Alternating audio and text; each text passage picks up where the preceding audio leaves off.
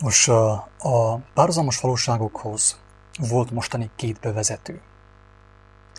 Az első bevezető arról szólt, hogy mit látok, ha emberekre nézek. És abban röviden elmondtuk azt, hogy gyakorlatilag a megannyi kifogást látom, ha emberekre nézek. Tehát megannyi kifogást látok a tökéletesség, az élet és a mennyek országával szemben, ellen egész pontosan. A következő, a második bevezetőben arról volt szó, hogy mi történik, hogyha emberekre nézek, hogyha folyton emberekre nézek, embereket bámulok. És abban elmondtuk azt, hogy ha folyton emberekre nézek, akkor visszahúznak a tenger hullámai a mélybe. Tehát megyek én velük együtt oda, ahova ők mennek. Tehát lassan, de biztosan a temető felé. Ezzel még önmagában semmi baj nem volna, de viszont mit viszek magammal?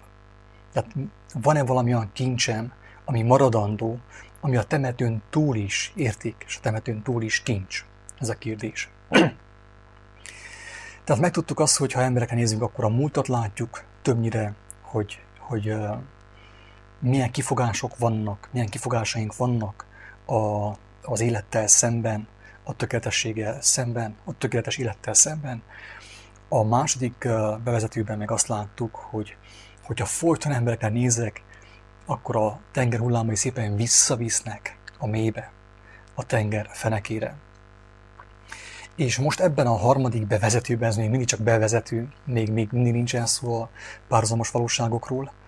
Ebben a bevezetőben most arról lesz szó, hogy miért van az, hogyha emberekre nézek, akkor megyek vissza a mélybe, megyek vissza a tömegszellembe, vissza az emberi gondolkodásba, és az emberi pánikba, félelmekbe, tradíciókba, hagyományokba, szokásokba és gyarlóságba. Ez azért van, mert megmondatott, hogy a test lámpása a szem. Ha a te szemed tiszta, az egész tested tiszta lesz, az egész életed világos lesz. Ha a te szemed sötét, az egész tested, az egész életed sötét lesz. Erről van szó. Ez is ugye egy nyelveken szólás, nem mindenki érti, de viszont mindenki meg fogja érteni, aki bekerül abba a gyermeki állapotba a mindenhatóval szembe, hogy éhezi és szomjazza az ő szavát, az ő kijelentéseit, meg fog érteni abszolút mindent, még azt is, hogy mit jelent az, hogy a test lámpása a szem. A szemen keresztül jönnek be az életünkbe az információk. A hamis vagy igaz információk. És azok az információk, amikor bejönnek a szememen keresztül az életemben, az én lelkembe, úgymond beleolvadnak, belemennek, belehatolnak az én lelkembe, és úgymond megtermékenyítik az én lelkemet. Idézőlesen. Tehát, és amikor az bekerül az én lelkembe, az a bizonyos információ, ami a szemen keresztül jött be hozzám, az megfogan, és testet fog ölteni előbb vagy utóbb az információ. Úgy is mondhatjuk, hogy az információ, maga az ige, a szemen keresztül is bejön az embernek az életébe, a fülön keresztül is bejön az embernek az életébe. Na most ez az információ, ez az ige hamis, egy eltorzított ige, megrontott ige, akkor az fog történni, hogy az fog gyökeret ereszteni az én életemben, az fog úgymond megtestesülni, testé lenni. És ekképp történik meg az, hogy bizonyos emberek számára az alkoholizmus válik ugye testé, valakinek a nem tudom milyen szenvedély, meg versengési vágy válik testé, testesül meg.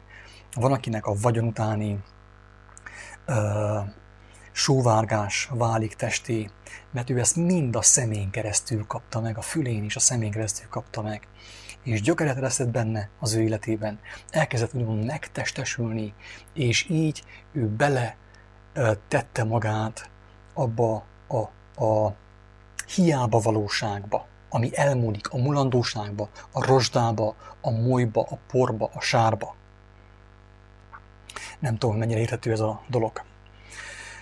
Tehát, és amennyiben nyilván a szemen keresztül, a testlámpásán keresztül olyan információkat viszek be, amiben élet van, ami örökkévaló igazság, az fog bennem gyökeret ereszteni, és az fog úgymond engemet alakítani belülről.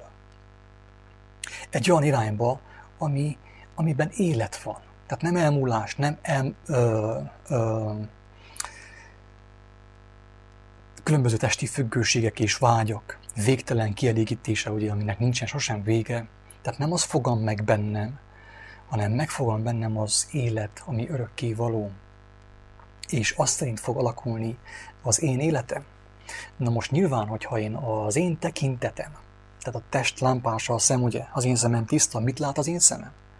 Ha az én tekintetem, az én szemem folyton az embereken van, az emberek kívánságain, az emberek lágjain, az emberek dicséretein, az emberek törekvésein, az emberek sóvárgásain, az emberek félelmein, az emberek függőségein, az emberek véleményén, az emberek gondolkodásán van a testem lámpása, a szemem, akkor azt fogom én bevinni a lelkembe, az életembe, és az fog engemet átformálni belülről a halál felé, a temető felé.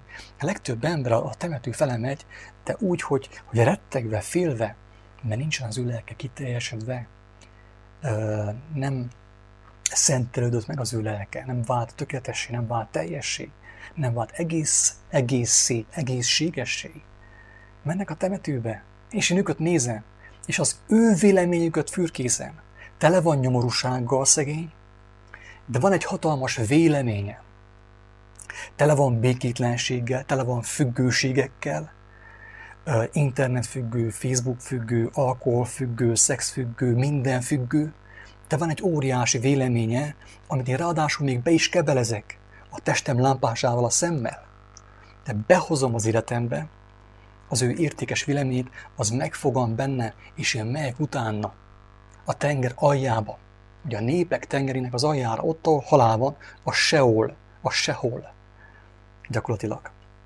Azt hiszem, mivel a kicsi videóval talán érthetőbbé vált, hogy miért fog mindenki úgymond elkárhozni, tönkre menni, süllyedni a végtelenségig, aki embereket követ.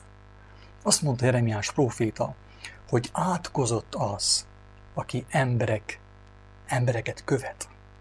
Nem tudom egész pontosan, hogy van, nem akarom pontosan. Akit érdekel, keresse meg nyugodtan. Jeremiás mondta, hogy átkozott az, aki embereket követ. Aki emberek után igazítja az életét. Na most akkor a kérdés az, hogy hol van a te tested lámpása? A te szemed, mit figyel a te szemed? Mire veted a tekintetedet?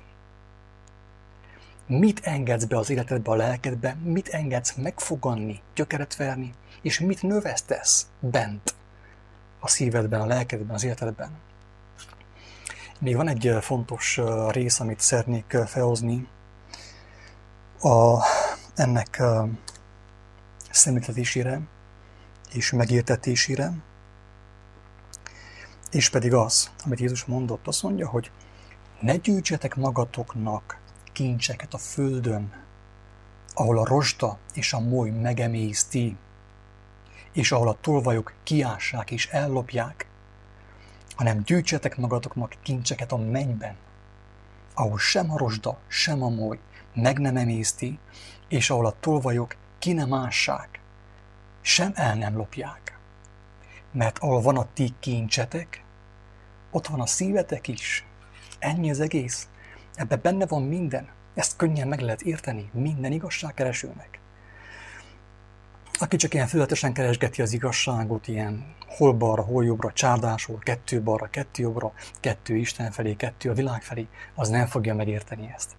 Akit igazán érdekel az igazság, meg tudja, hogy hazugságban él, meg van kötözve, és meg akar szabadulni, az meg fogja ezt érteni, hogy ahol van a ti kincsetek, ott van a ti szívetek is, ott van az életetek, hol van a te kincsed, a te figyelmed. Tehát a nap 24 órájában mennyi időt, mennyi figyelmet fordítasz az örökkévalóra, és mennyit a hiába valóra, ami elmúlik, a mulandóra. Ez itt a kérdés. Ebben a kérdésben van tulajdonképpen a te megváltásod gyakorlatilag. Ezt ha megérted, akkor meg tudod vizsgálni magadot, hogy az elmúlt 24 órából mennyit fordítottál a léleknek az ápolására, az örökkévalóra, ami nem múlik el, ami nem rozsdázik meg, és amiben a moly nem áll bele, mennyi időt fordítottál arra, mennyi energiát, és mennyit fordítottál arra, ami örökkévaló kincs. A rozsda meg nem emészti, a moly meg nem emészti. Tehát a 24 órából mennyit fordítottál a mennyek országára, és mennyit a földre, a halandóra, a mulandóra, ami menjen vissza a földbe, és téged így húz magával szépen vízbe a földbe. És majd a koporsó mellett elmondják, hogy milyen jó ember volt, milyen szimpatikus volt, egy jókot söröztünk, jókot mit csináltunk együtt, de ott van a koporsóban. És sajnos a lelke nem vált egészségessé. Nem tud megszentelődni. És tudjuk jó, a tökéletességben nincs helye annak, ami nem szent, ami nem tökéletes. Tehát mostan van az átformálódás, a megszentelődés ideje, amíg testben vagyunk. Ezért nem jó tékozolni, pazarolni. Tehát hol gyűjtesz kincseket? Az elmúlt 24 órában hol gyűjtöttél kincseket? A tested lámpása mire volt rá irányítva? Tegyük fel, hogy az elmúlt 24 órából 15 órát figyeltél a házadra, az ingatlanokra, a pénzedre, a bankszámlára, és 1 órát figyeltél a mennyei kincsekre. Hát akkor neked mekkora az esélyed? Most őszintén, tiszta logika az egész. Nem túl komplikált ezt megérteni.